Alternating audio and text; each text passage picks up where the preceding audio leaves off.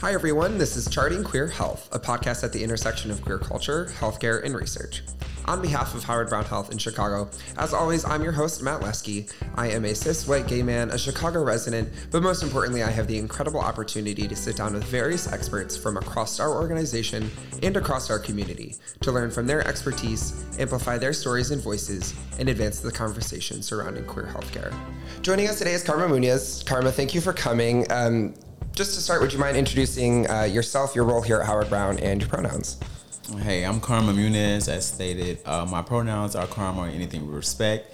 I am the outreach manager here at Howard Brown Health Center. Perfect. And while I'm sure what you do in your day-to-day position is worth a podcast in and of itself, brought you here today to talk a little bit about Ballroom. So, and I watched Dancing with the Stars last night, so I have to clarify, this is not Dancing with the Stars Ballroom. This is, right. Before we get into your personal experience with it and all, like, the finer points, give us a Reader's Digest definition. What is ballroom or ball culture? Ballroom or ball culture is just an environment where people will come together and enjoy themselves. We have categories that are for money, we have categories that are for trophies, and these are moments where people can just feel more empowered with themselves, can feel wanted, can feel included in what is going on, if that makes sense. It's just a world created for us, by us. Yeah. I find that with a lot of, throughout the queer community, when we talk about different things, a world created by us, for us. Nothing else works for us, so we make our own environments where we feel welcome, and ball culture is one of those. So when you say gatherings, these are held where? Predominantly they're held in large spaces where if they're a major ball. We have major balls, we have mini balls, we have kiki balls. Major balls will be held in large spaces. It's literally all around the United States. Okay. But here specifically in Chicago, most of our balls are in the Grand Ballroom, which is on the southeast side of Chicago. We have some spaces up north, right off of Belmont, in between Halston and Racine. It's like a venue space there. These are places where we really just normally be in Chicago. Yeah. But we travel as well to different cities, states. Yeah, so they're just different gatherings wherever as size dictates. Like, exactly. Or just would you equate it with like a nightclub scene, or would it be separate even from that? I think it would be separate from that. Okay. How I look at it is, the LGBT, we have the big umbrella, and then we have sub umbrellas. Yeah. The night scene for like clubbing, you may come across some of the same people, but I do not think that those worlds collide, because you have people that don't know about ballroom, people that don't even like ballroom, that are in club scenes. So I would think that no, it wouldn't be the same thing. Okay. Yeah, I'm just trying to get a frame, because for people that may not even be involved in queer culture and queer nightlife, I just want to make sure that they're not equating this as something that not. It's not the same. Right. It's not a club. It's, there's not drinking. Maybe there is drinking and dancing, but it doesn't look and doesn't function similar to a club. It's more so like a talent show with a little bit of fashion show involved. I love that. Something more organized, yeah, rather than just everybody partying, everybody dancing. Okay. So my next question, who organizes these? Is there like a committee? Is there, pillars in the community that kind of everybody looks to put these on? Can anybody throw a ball? Like how? Yes, anybody can throw a ball. Okay. However, when it comes to throwing the ball, we look for people who are solidified, people who have the credentials to be trusted to do these balls, because like I said, they're for money. Sometimes they charge to get in and all of this. So we definitely want to make sure that the person that's organizing the ball has the right amount of credits, to even throw this ball. Right. But anybody can throw a ball, honestly. If it's someone that does not have the proper criteria or the background, they would then collab with someone who does.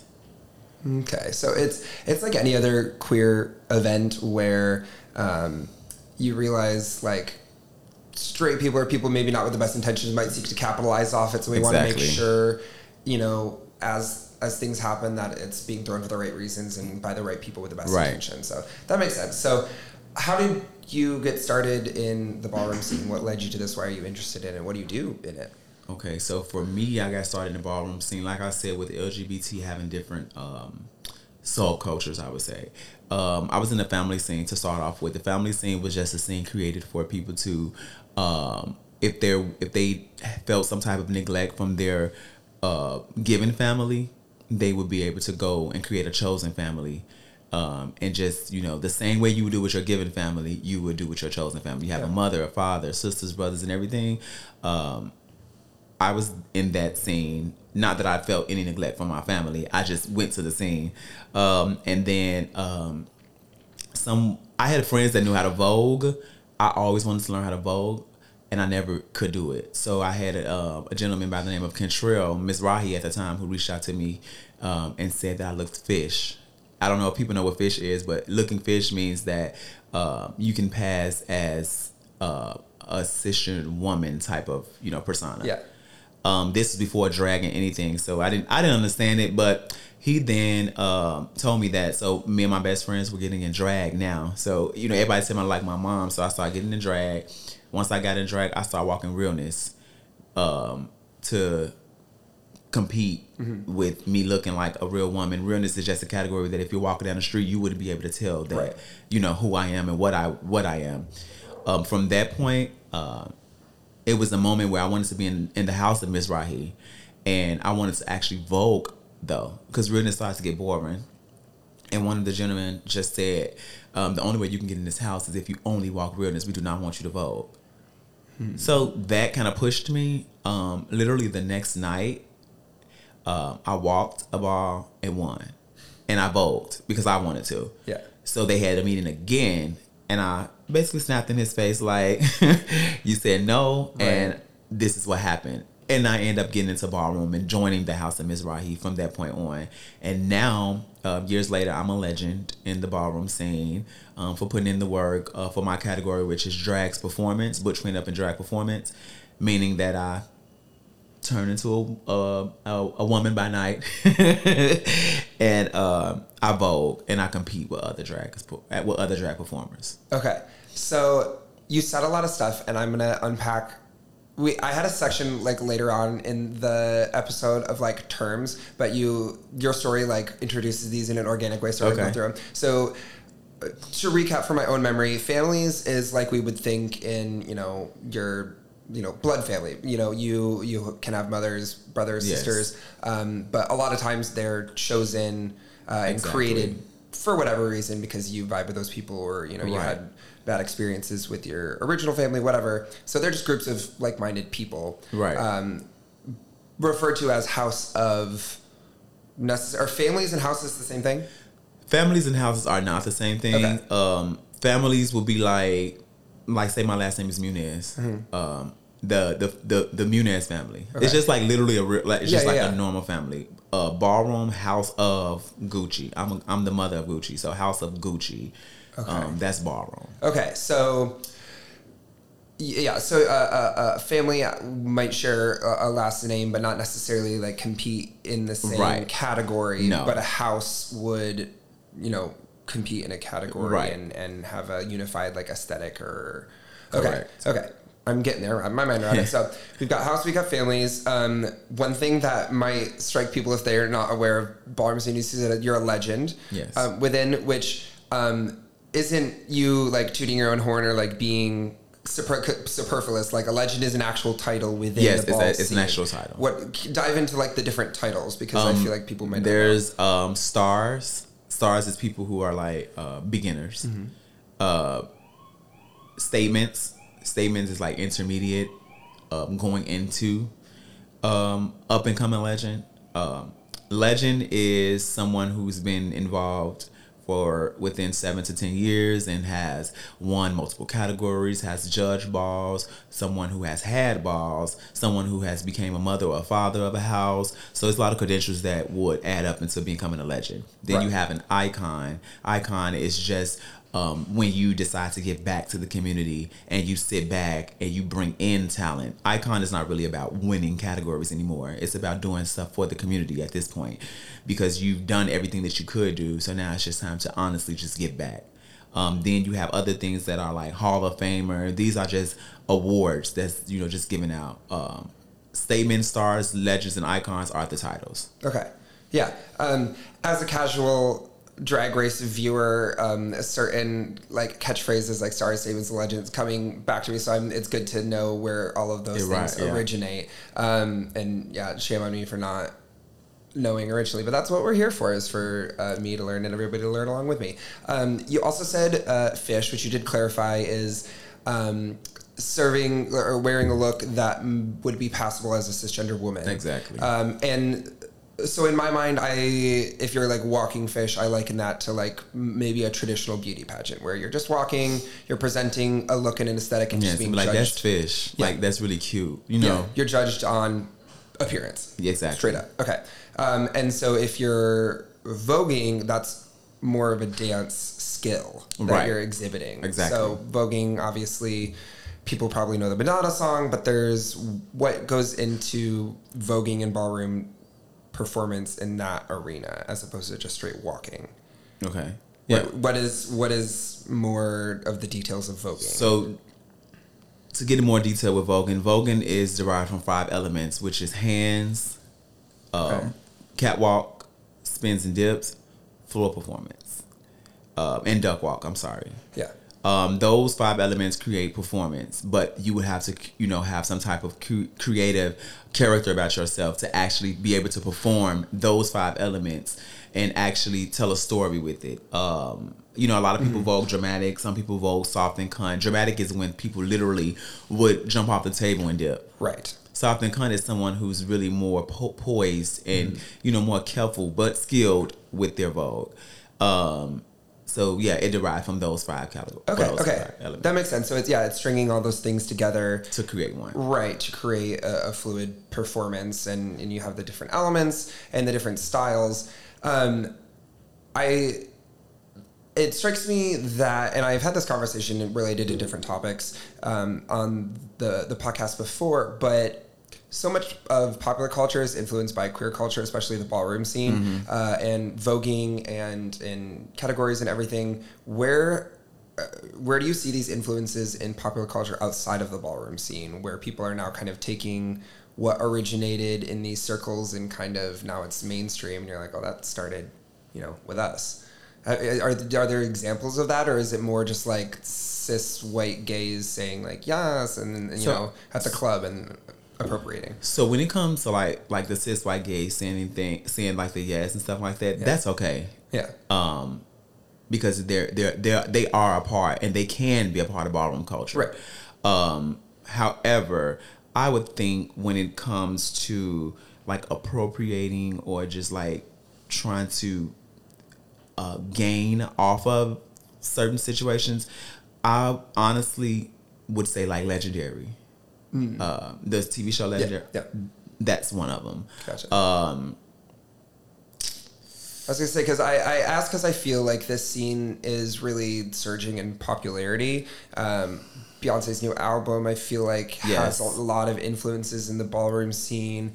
Like you said, Legendary. It just seems to be gaining traction in a lot of areas, which is great. But whenever a movement kind of goes through that or has a resurgence in popularity, there's people who maybe misinterpret it or, seek to gain from it or, it kind of gets twisted in a way. Have you experienced any of that or seen any of that, even on a local level in the Chicago scene? Yes. We have a ballroom page where we always talk about it. And even with my friends, we have that when something is popular and something is, like you said, rising mainstream, people obviously want to invest in it, and it's just like money. Money is the root of all evil to me. Something can be good in the beginning, but to me, it's always something that you really have to dissect and really understand. Is this really beneficial to our culture, being LGBT, whether you're white, black, Hispanic, any of that? You have those people that will take from it and create their own narratives or create their own ideas of it, when originally it didn't derive from you. Originally, you were not a part of that, because like just saying hetero people, they have their world. So ballroom was created for us to have our world. So now the hetero people are trying to find some type of way to be included with what's popular, be included with what matters, which is hence the reason we matter, Yeah, so I think it comes off that, and like I said, Legendary being one of them. Not to speak too much about it, but Legendary also exploits ballroom in a way that it's not really ballroom. It's a game that they play on Legendary, and it's like a competition that they play, and it's not really ballroom. Yeah, I think people have had similar conversations in regards to like Drag Race, where it's like, great for exposure and whatever, but drag it's an art and not necessarily hard, like it can't really be funneled into a competition. They're playing a game on Drag Race, and there's definitely ways to win that game, right? And so it's not necessarily representative of like a true drag culture.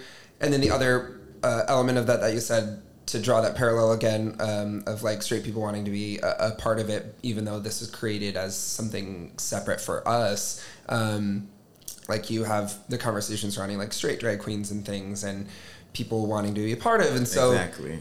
I don't know that I can put it like a neat bow on it, and like, a period at the end of the sentence, but it's an ongoing question of like, obviously we want to be welcoming to anybody that like is interested in it, but at the same time there's this certain, origin story and character and, reason that these groups exist in the first place that we want to preserve. So boundaries. Exactly. Yeah. Exactly. Yeah. So that's interesting, and I just wanted to pick your brain a little bit about it.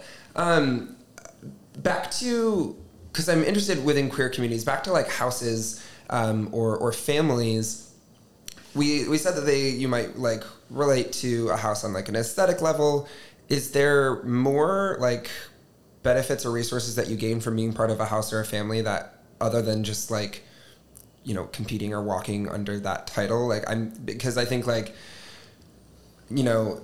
if you were, housing insecure, looking for a house, and somebody in the drag scene wanted to like, I don't know, like, are there other, I get what you're saying. Yeah. Do you share more stuff with a family member or somebody in your house other than just like pure event related things? So when it comes down to families in ballroom houses, I think the resources are the same. Yeah. They don't change.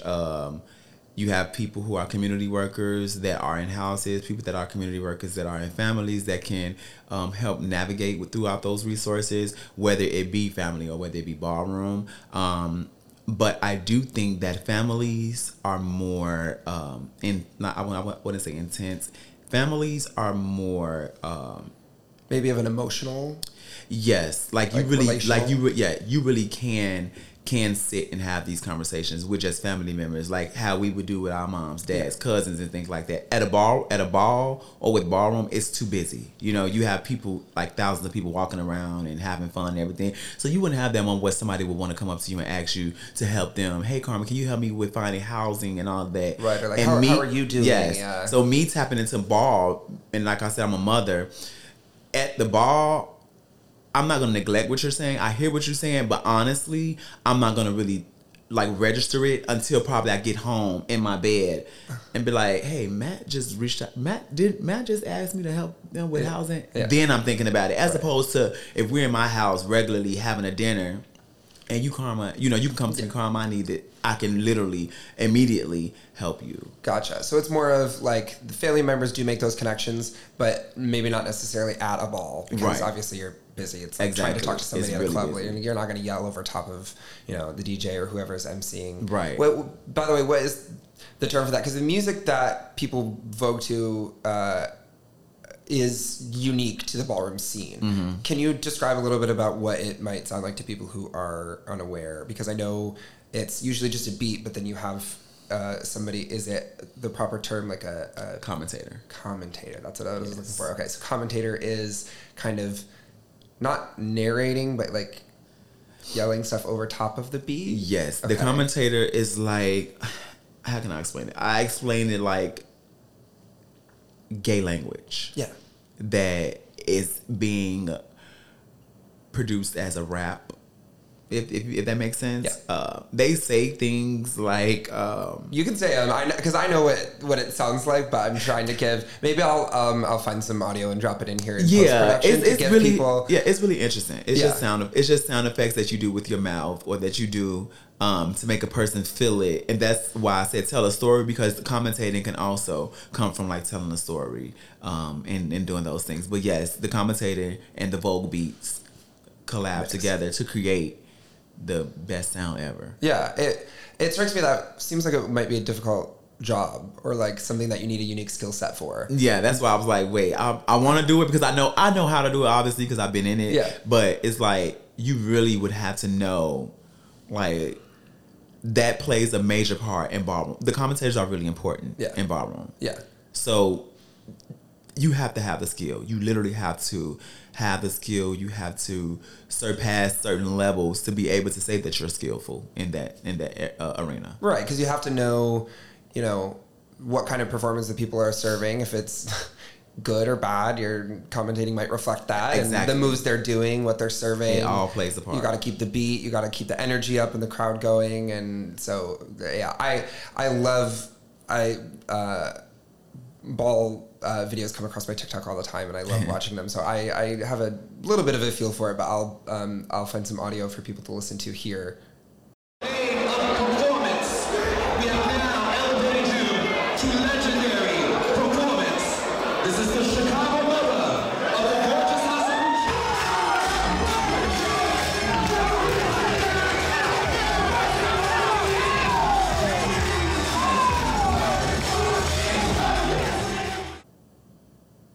So that was a sample of some voguing music. So in case you couldn't get it from our wonderful explanation, I dropped a little bit in there. So speaking more locally, I know Chicago has a ball scene, and you said you are House of Gucci. Yes. What other notable houses are in the area? There's a House of Gorgeous Gucci, House of Mugler, House of Ebony, House of Chanel, House of Prodigy, House of Khan, House of Mizrahi, House of Alpha Omega, the Montclairs.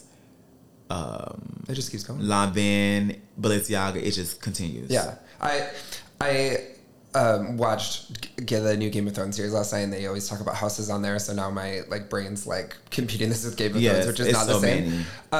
But so there's tons of different houses. I don't know if this is something you necessarily have expertise in. When did the ballroom scene come about? Because this isn't a new thing, right? No, it's not. Been around since. It's been around for a while. I can't give you the exact time and dates, but it's been around for a long time. If I can recall, 70s. I was just put it out there. I know for a fact the 80s, definitely. But to go further, have you ever watched Paris is Burning? No, in my job I really should have. Yeah, I would say so. Paris is Burning would give you a bigger and better insight on past ballroom. Okay.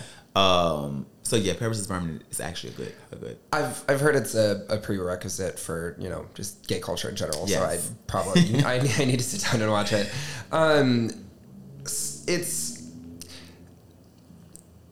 I've had this conversation related to other queer culture movements, but so much of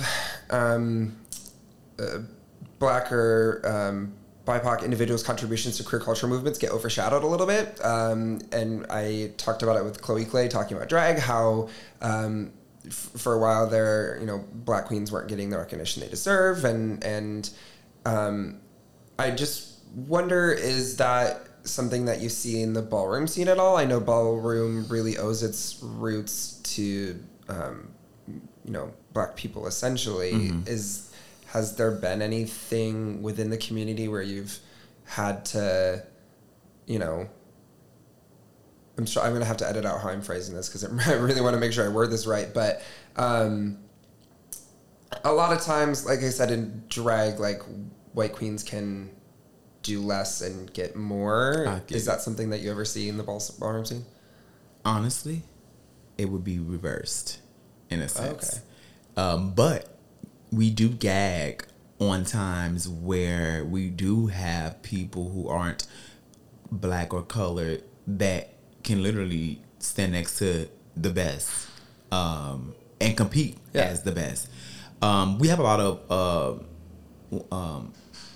white people that walk runway, they're fab. Walk face, they're fab. Walk like body categories, and they're fab. And then most of the white people that walk performance are really soft and cunt. Most of them, and they're fab. Yeah. So you do see it, but like I said, it's like a gag factor. Like, Dad, how did you know how to do this? You know, like who taught you that? Right, yeah. Like who taught you how to really do this? And like we never see them come into like the Vogue class or anything. Right. It's just like a person who really wants to do something, really want to learn how to do something. They're gonna put their all into they it. They use it and they've figured it out, and it shows. Yeah. So it's an equal balance. Okay. Whether you're white, like I said, it's ballroom is really just open. But like I also you do gag, just to be honest and transparent. You would like gag to see a person who you probably wouldn't expect to know how to do it to the best of their ability, and they come out and like really just fuck it up, and you like, oh okay, she gets my vote, you know, like that's how it goes. Okay, yeah, it's kind of like, you know, if you're black in the scene, you might have the resources or the knowledge more readily available to you to learn how to do something if you want to do. You'll have a friend and you know somebody that's in it. Versus if you're white, it's probably you're gonna have to work harder. Yeah, you have to put more into it to learn like where we be,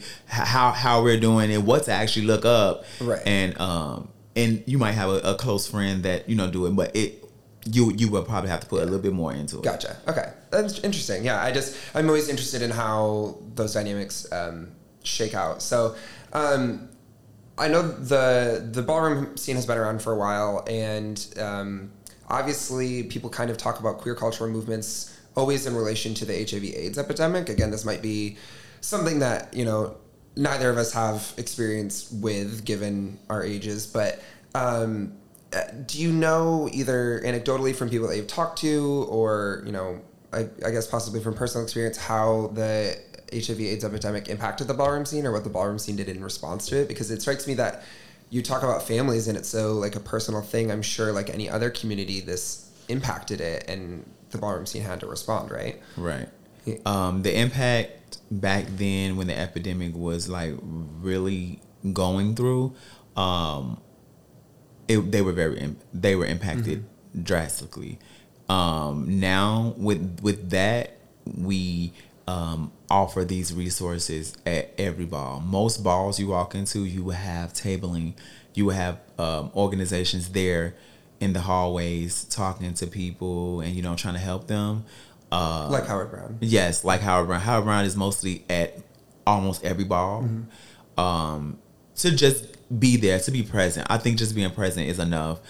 We have conversations. We have ballroom meetings where we just talk. No ballroom activities, just having these conversations to see where people are mentally, how they're feeling emotionally, like try to help them with certain resources to prevent them from going down the path of, you know, contracting any HIV or STIs, because we have young people in ballroom too. Yeah. And now knowing that it's not a death sentence, and, you know, trying to break the stigma of HIV and how people look at HIV, that's where we have these classes and these conversations, just to be aware of what's going on and try to bring it down as much as possible with testing and whatever else needed is there. Literally. Yeah. Nice little plug for outreach there, because Howard Brown, I think, does a great job of being at these relevant cultural scenes, whether it's a ball or a bathhouse or a street fair or whatever it is. We try to be out and meet a community's needs, so that's good to hear. And it's interesting to me that this community also functions. There's a set of shared interests and, morals and passions beyond just obviously the ball itself and the performance factor. It seems like everybody really works to work together and create a space where, you're helping to push each other forward, whatever that might look like, and to, be there for each other and really create a community where everybody has each other's backs, more or less. Mm-hmm. This is also kind of a tangent. Is there like rivalries or like feuds or like drama Yes. Yes, it definitely is. Like I said, it's a world created by us. Yeah. Literally, it's no different than just walking outside regularly. Right. We create ballroom rivalries, whereas if I feel like I'm that bitch, it's another girl in another house who feels like she's that bitch, and we walk the same category. So therefore, if she's getting too much life, I have to storm her. Storming her means like when she gets her recognition for LSS and they call her out, I'm gonna walk out there and like an interception. Like, no, boo. Yeah. It's about me now. Literally like, steal the spotlight. Steal the spotlight. That's basically what they're trying to do. So yes, we create like ballroom rivalries. But outside of the ballroom rivalries, we're really like close friends. Like it's just for ballroom. It's the fun like it's just fun. Of it. Yeah. Yeah, it's just fun. You are supporting your house. I'm trying to make your house the best house. So at the ball, during the ball, you're not my friend. Right. We are rivalries, and may the best girl win. I see. Okay. I love that dynamic of like, here in this moment we can put whatever like relationship we have aside. We're both here to win. Yes. And then, you know, as soon as it ends, it's like, oh yeah. Yeah, like it'd be for thousands of dollars. Like if me and you walk the same category and it's for like $3,000, I'm sorry, Matt. I have to do what I have to. Yeah, I have to do what I have to do because nobody would blame me for that. No, that's money. Like it's either me or you, and then being friends afterwards. 9 times out of 10, mostly they would share it. Yeah, like after the ball, it would be known that either like, okay, if you won, it would be known that Matt won, but at the end of the ball, Matt and Karma actually split the money, but nobody really knew that. You're right. But you had the win under you, but we both split the money because we're still friends at the end of the day. And you recognize the talent of the other person. Yes. So when I see, because most of the ball videos that I see online are like people voguing one-on-one, is that when somebody's storming someone? Because you talk about like walking in a category. So is the category just like 2 people at a time, and then like where does that one-on-one like battle? So there's different segments. The first beginning is LSS. That's where you just get recognition. What does LSS stand for? LSS is Legends, Statements, and Stars. Oh, right. Okay. So it's just letting you. It's just like roll call, like doing attendance in school. Yep. That's where you just come and do a little light, whatever you walk. You just do it just a little bit to let people know that I'm here. Then when you actually get to walk your category, you would get your 10s. 10s is one at a time too. Okay. And you would showcase whatever talent you have. You would do that. And then if you get your 10s, you make it to the battle zone. Battle zone is 2 people, or it could be 3 people, depending on how much time they have. They have something called 3 blind mice, where 3 people would just battle it out and may the best one win off that too. But normally it's 2 at a time. Okay. So the battle zone is what I'm probably seeing on TikTok, where it's, you know, where you see people battling, like it's more than one person. Right. They're 9 times out of 10 battling. Like there's this one clip that I have come across multiple times that I love. One person throws like a cape over somebody's head, and the other girl like turns around and snatches it and pulls her back. I have a lot of more research to do after this episode, because now I think I'm wanting to learn more. I'm gonna skip this question, I think, because I was going to ask about like legacy and history within the ballroom scene. But we've talked a lot about we've used a lot of terms, and in all of my episodes I always like to make sure that we're getting our vocabulary straight. So I have some additional terms that I'm going to read to you, and I want you to just give me a quick definition so that people know. Okay. So and some of these to queer people listening might be really obvious, but I do have a lot of people that text me that are straight and not involved in queer scenes at all, and they always appreciate when I spell out some of these more obvious ones. So with that in mind, what is reading? Reading is going back and forth, talking about the next person. It's like a fun argument. Just reading, like literally just going back and forth, talking about them. Okay, so I, in my mind, compared a little bit to like roasting. Roasting. So it's go ahead, roasting. I ain't heard that in so long. I was just saying, like that's a Comedy Central invention, I think. Yes, roasting. But if I had to guess, I feel like it comes from reading, which is playful insults. You know, reading somebody in a mostly affectionate way. Yes. Cool. That being said, what is shade? Shade is like I wouldn't say mean. It's just like a nonchalant, like I'm throwing shade. I don't really care. Not caring. Not seeing.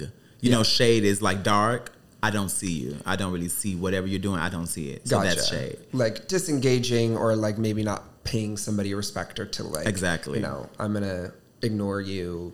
A little bit of a diss. Okay. Yes.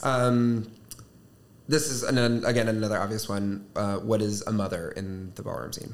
A mother in the ballroom scene is someone that can nurture and teach and create a legacy for those behind her to come up, and she empowers them to. Well, they empower them, because a mother can be a butch queen or a femme queen or a butch queen in drag. They empower them to become the best that they can in ballroom, and some people go as far as in real life too. Okay, cool. This is something that I still don't know the difference on, and I don't think a lot of people do. What is a dip and what is a death drop, and what is the difference? So they're the same thing. Okay, but people in ballroom, we do not like death drop. Okay. So it's just a dip. Okay. And it's literally the same thing, but we call it a dip. We do not like it being called a death drop. Okay.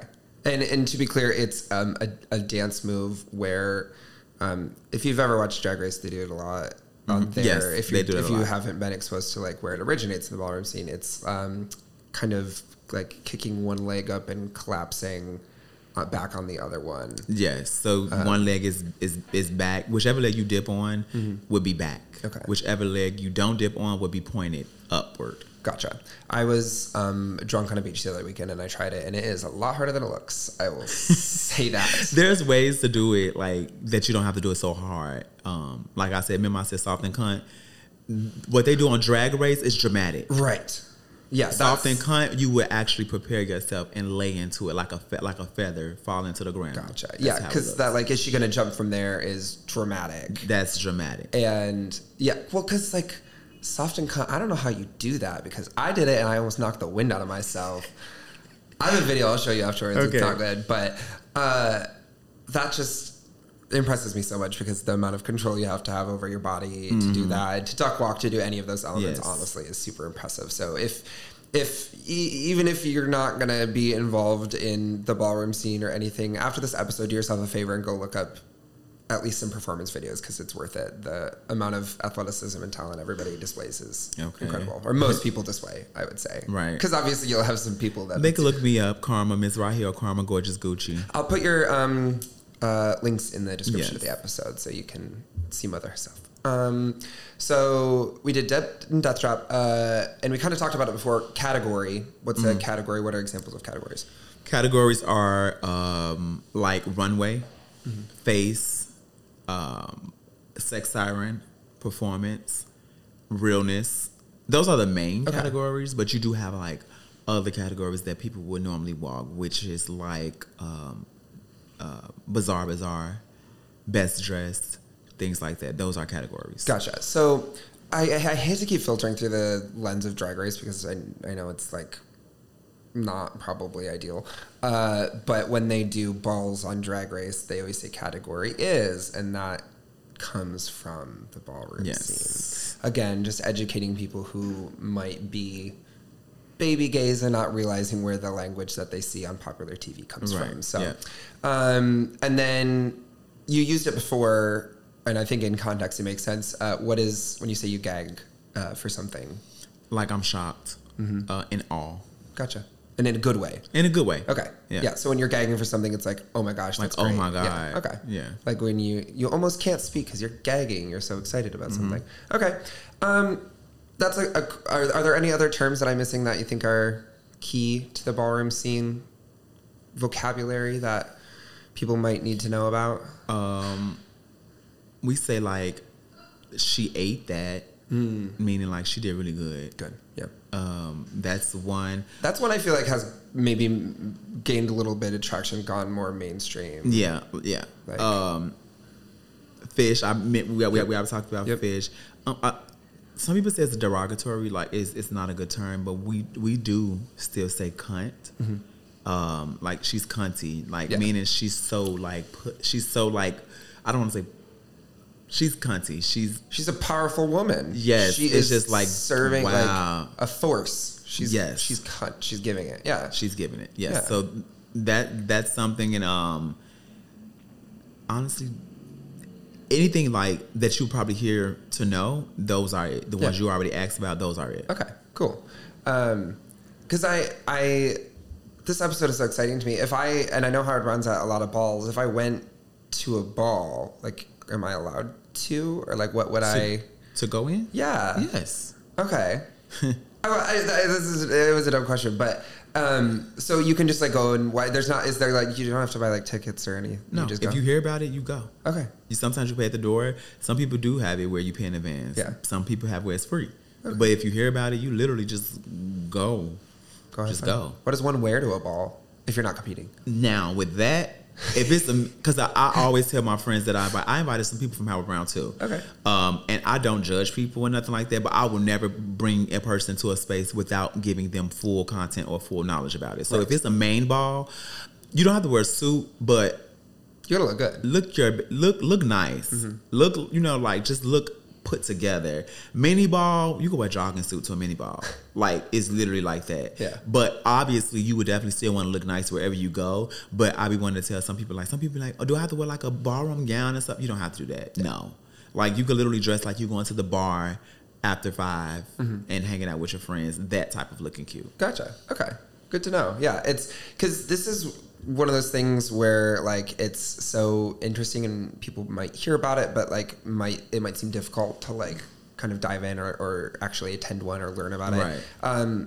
So that being said, like if somebody did want to go, how do you find out when these are happening? Because like what you said, it's kind of like we talked about the difference of being like a Black member of Ballroom and what you got to work a little bit hard to like know where these things are going on or who's organizing them. If you don't know and you're completely new, how do you find out? Are there Facebook pages or websites or? So there are Facebook pages, but these are like Facebook like personal pages. I normally post balls that I'm attending on my pages, especially my IG, just because I have people that be wanting to go more so on IG, and IG is more of a freelance than Facebook because Facebook is becoming more like monitored by monetized. Yes. It's a little more like you have to make an official event. It's starting to get weird on Facebook. So there are it's just like word of mouth. You just have to flow and just if you find it, you go. Yeah, you start following people who are active in the scene, and you learn from there. Okay, that makes sense. Yeah, because it does strike me that it's a very like. I don't want to say grassroots because I don't know that term applies, but like organic in the way that these events happen. And so you just got to follow people who are in the scene and go from there. Okay, that makes sense. We're approaching our time here, so I won't keep you too much longer. One last question, and then we'll do a final thing. What sense of community has Ballroom offered you, and how important do you think it is for queer people in general to have something like Ballroom? Not necessarily for everybody to be a part of Ballroom, but to have that sense of like shared interest, people that like the things you like, that kind of thing. For me personally, Ballroom has offered me the space to be able to be myself. And when I say be myself, it's to showcase all of my talents because I'm just a talented person, and it's not me tooting my own horn, but but I'm very talented, and to have people to actually sit and be able to compete against people who are talented as well, it's a push. It makes you want to become better.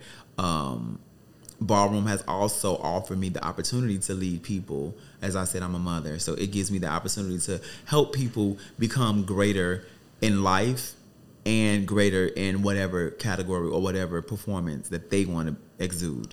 I'm just that person who would coach you into just being yourself.